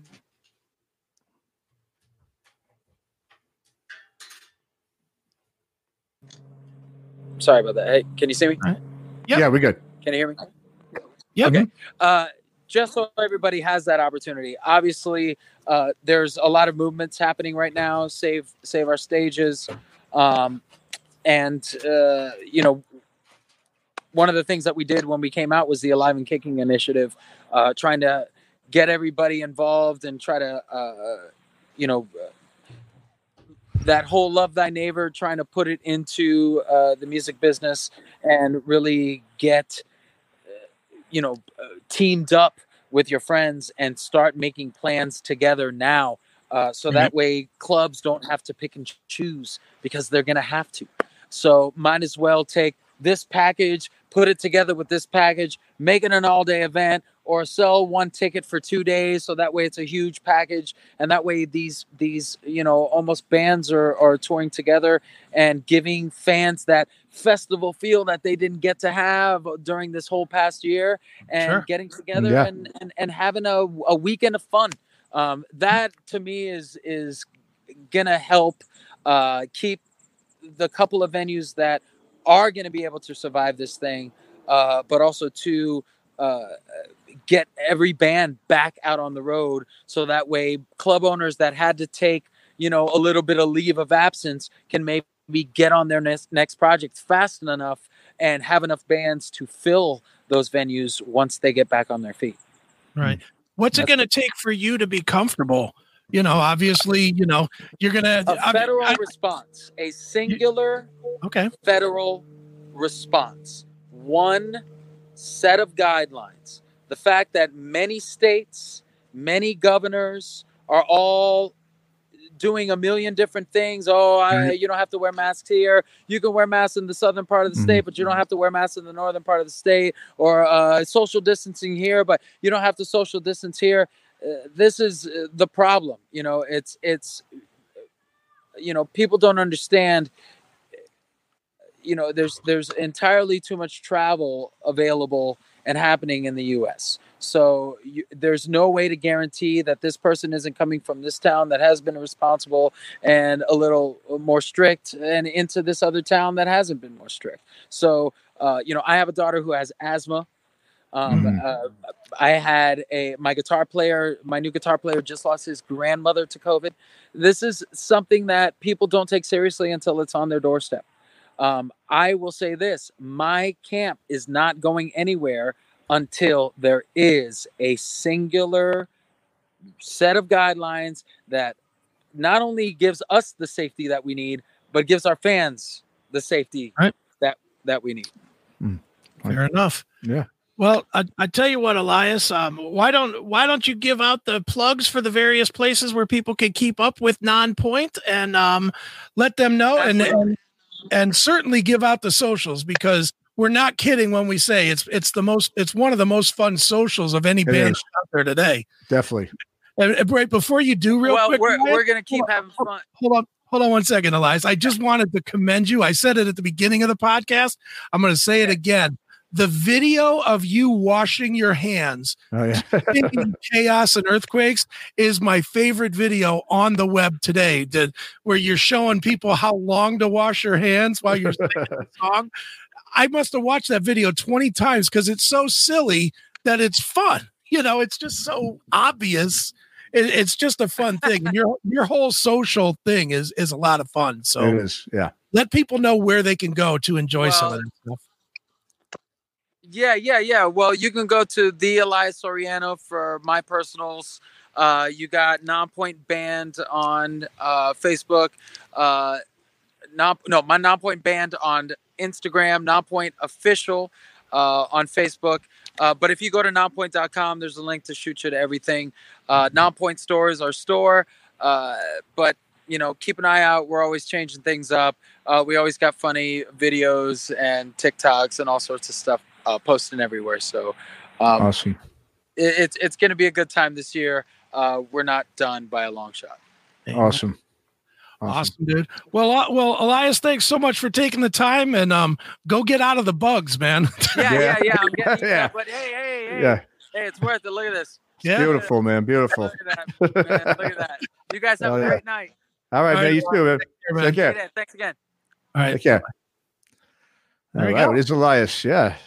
Like that guy. Yeah, he's a cool guy, man. And it's true, man. Those social media posts he's doing it's pretty damn, it's very, it's super creative. It's not like he just put that thing together in like 2 seconds, or like just a little video with his daughter or something. No, those things are definitely well thought out and planned in advance. Yeah. Yeah. No, well, and he said he's got a team. He's, and that has always been, I've always thought that was one of those things that, I've done promotional things with Nonpoint in the past. And that was always the thing with Nonpoint. Very organized. Yeah. They've always been. And where he's saying that they weren't in the past, I cannot agree with him on that, because I've dealt with Nonpoint. We did when I was at WMMS, we did 2 or 3 different years of promotions with Nonpoint, and they were always super, super easy to deal with, because if they were supposed to be somewhere at 4:00, they were there at 3:45. If they were supposed to be, doing an interview, they didn't show up hammered. They, they came, they did their thing. They were professional. They were fun, just like tonight. Yeah. Right. He's out in the woods. He's out in the woods, but he was still on. They're pros, man. And musically, they're a great band. And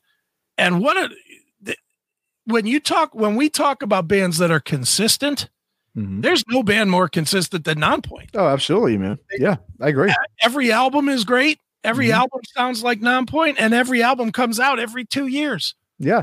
No, they've got their like I said, it's 10 records in like 20 years. Like I said, average 2 a year. They're one of those bands, when new metal started, kind of going, like I was saying before, into a valley and was starting to disappear in the mid 2000s. There was a handful of those bands that still kind of hung around, but it was interesting. A lot of the ones just sort of jumped ship. It's like, okay, this sound is, it's over. They just kind of just dropped it. Bands like Nonpoint, Head PE kept going. There was probably about, I guess 5 to 10 maybe bands in that genre that kept it going. I used to sit there, I ain't gonna lie, I would sit there and like, be like, come on, these guys kidding myself. This stuff is done. I don't think anybody's really buying this and really going to these shows. And I would, I was living in LA. I'd see like, those package tours with Nonpoint and, Head PE, just all those bands. And I'd be honest with you, I really thought it was just, they were, that scene, that sound, everything was just, sure. It was sort of like, a lighter version of the, hair metal scene, in Sunset, meaning like, because of the way, the fashion and everything. And I think people just got obviously so saturated with the whole mixing hip hop and metal together that it was just something that was never going to be kind of looked upon as, something that people wanted to get into anymore. But it's amazing. I would see Nonpoint on every, like, touring with Machine Head or touring with this band and that band. I'm like, wow, these guys are still around and kicking. Like, I was pretty shocked. And then here it is. They're still going. Like I said, and they're bigger than really ever. I mean, and then, like we've been, I think we've talked about this before, but it's like, because of those, newer generation of fans coming up, I think those bands like Nonpoint and the ones that did stick around, they're going to, once again, because they stayed consistent, they didn't, they just stayed true to the sound. They didn't try to become, heavier or faster or anything. They're just like, no, this is what we do. I think those bands now with a sort of resurgence in that music, they're the ones that are gonna, basically benefit from it by sticking to their guns and staying true to it. And, kudos to them and for doing that, Yeah. No, it's a great testament to their work ethic and to their commitment to it. And, and a lot of bands, I know a ton of bands.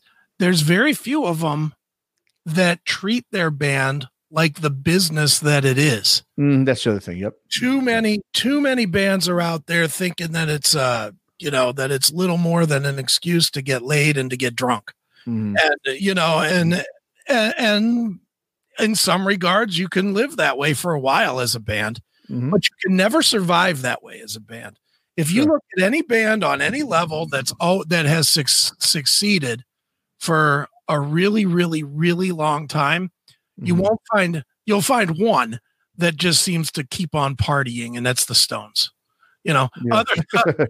Other than Keith Richards, and Rolling Stones, every other one of them, look, U2, not exactly a party band. Definitely U2 is a business. Metallica, definitely a business. Not a party band anymore. Now, definitely it's the business of Metallica. The Who is still business, to the point that those guys don't even like each other, but they still do business together. I mean, any big band, Springsteen, Bon Jovi, whoever you want to name, if they're an arena type band, Pearl Jam, it's very businessy. You remember when Pearl Jam came out, they were a party band. They were, all that jumping up and down off lighting. The movie singles, Yeah, exactly. They were a party band. And then all of a sudden they became this serious, professional band. Well, I mean, I don't think you could be a party band and be consistent and be professional. I mean, it's just, obviously a lot of bands did before, but thinking about those bands in the 70s that were those party bands, the Aerosmiths, even the Black Sabbaths and stuff. I mean, they went through those periods where they had to, they broke up for a while. They had to sort of regroup and everything, Dude, I just watched this afternoon a documentary on the Beastie Boys. And I'm not even a Beastie Boys fan. I'll just be honest. They're okay. I don't hate anything. I agree. Yeah. I don't know why they're considered this crazy cutting edge band, but whatever. I don't know either. But this was a fascinating, I'll recommend this to anybody. It's on Apple Plus or Apple TV Plus or whatever that's called. And I watched this documentary, and they talked about that they were just a goof band. They themselves thought they were a goof band. And when they did, you got to fight for your right to party and all that nonsense, they became the goof. The goof was to goof on frat boys, and then they became the frat boys. And they went to shit immediately. Paul's Boutique, which was the second album they released, no one cared. No, well, I you know what? They think you're wrong. They said it themselves. No one cared about that record when it came out. Well, when it came out, okay, I can see that. You know, it become this thing. Okay, but they literally were playing. They were headlining Madison Square Garden. Yeah, I remember that. Licensed to Ill. Yep. And then they put out Paul's Boutique, and they couldn't even get a tour. They literally were playing 1,000-seat clubs. Yeah. And then, it's no, go ahead. Sorry. Well, and then they went away for a while, decided to stop being idiots, made the funny videos, but stopped being drunks and drug addicts all the time. And then they came back. That's when they had Check Your Head and, and came back as a different band. It was Sabotage, which became their biggest hit, ever. Oh, ever. Yeah. But it was weird when they were a party band. They had immediate success, and it burned out as fast as it could. That's true. Yeah. When they regrouped as a more serious entity, they brought themselves back.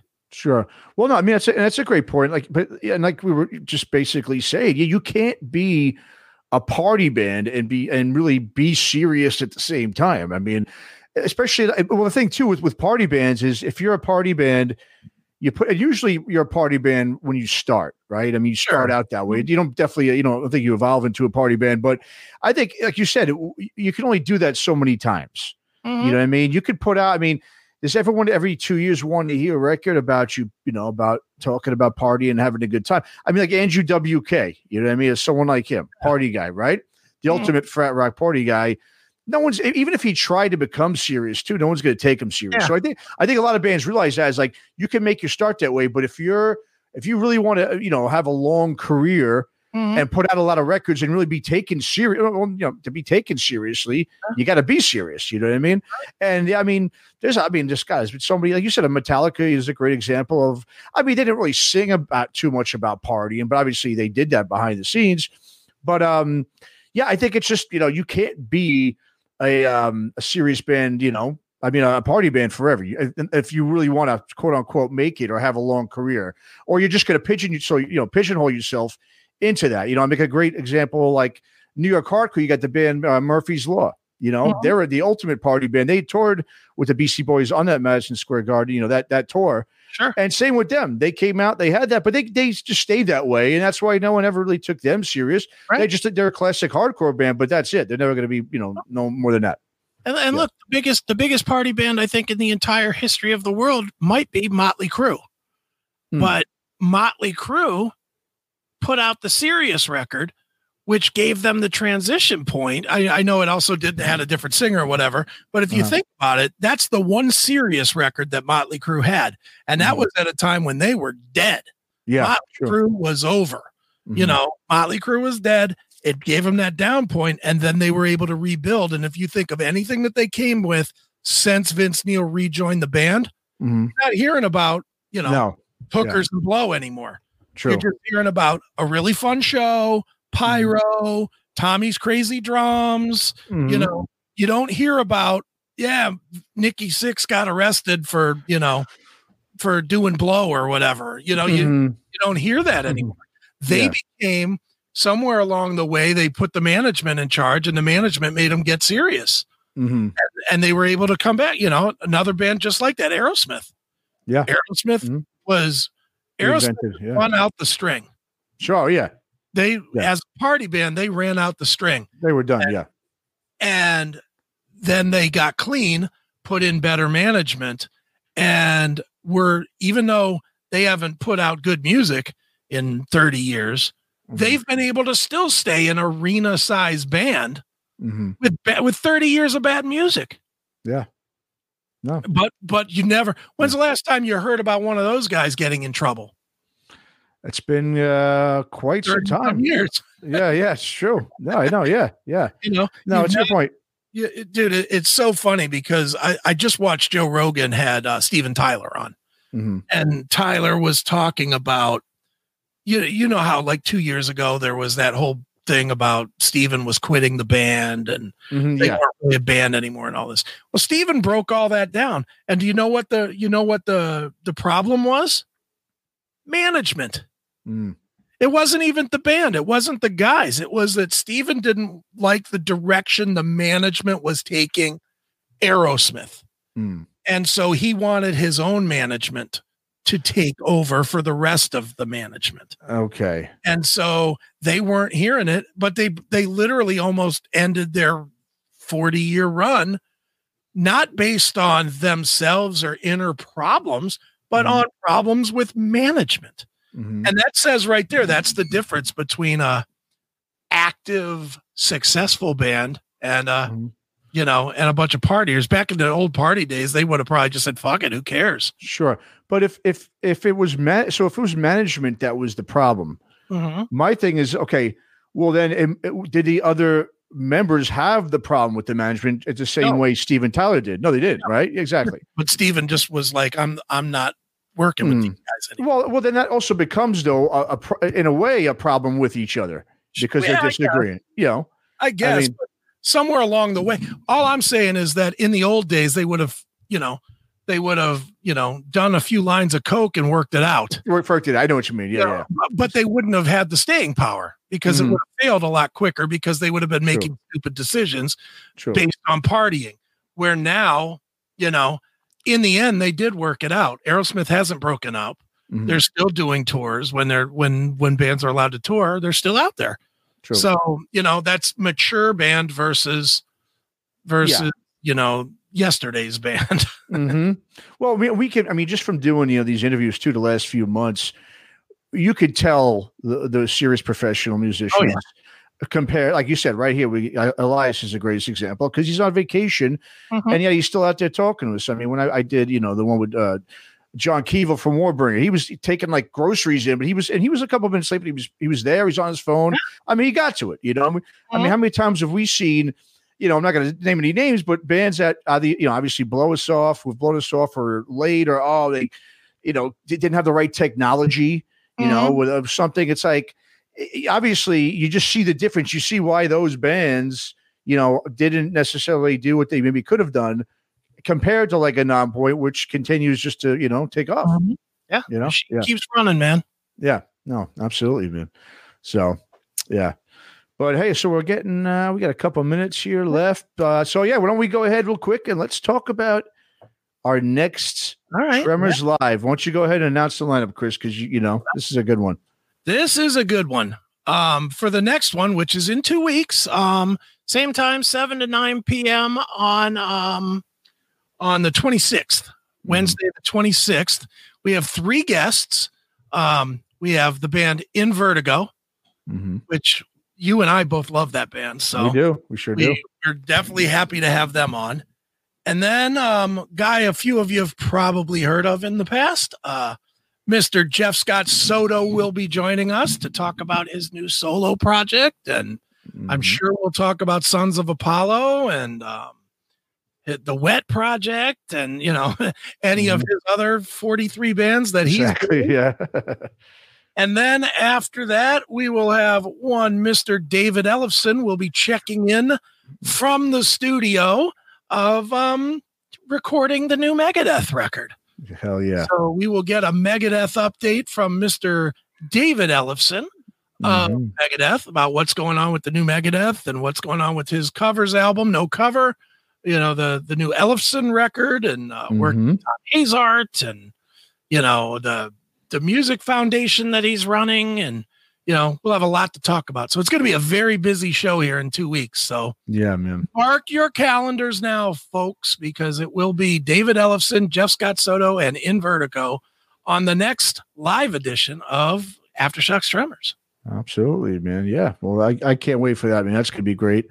That's a great lineup. Yeah, absolutely. We're definitely pumped for that. And so I mean, it was a great night tonight, obviously. Our second live version here of Tremors. And like you said, we got the third one lined up and we're going to continue to do this, every other week, bi-weekly on Wednesdays, like you said, from 7 to 9 p.m. Eastern. And and of course we have we've had another busy week this week on Aftershocks.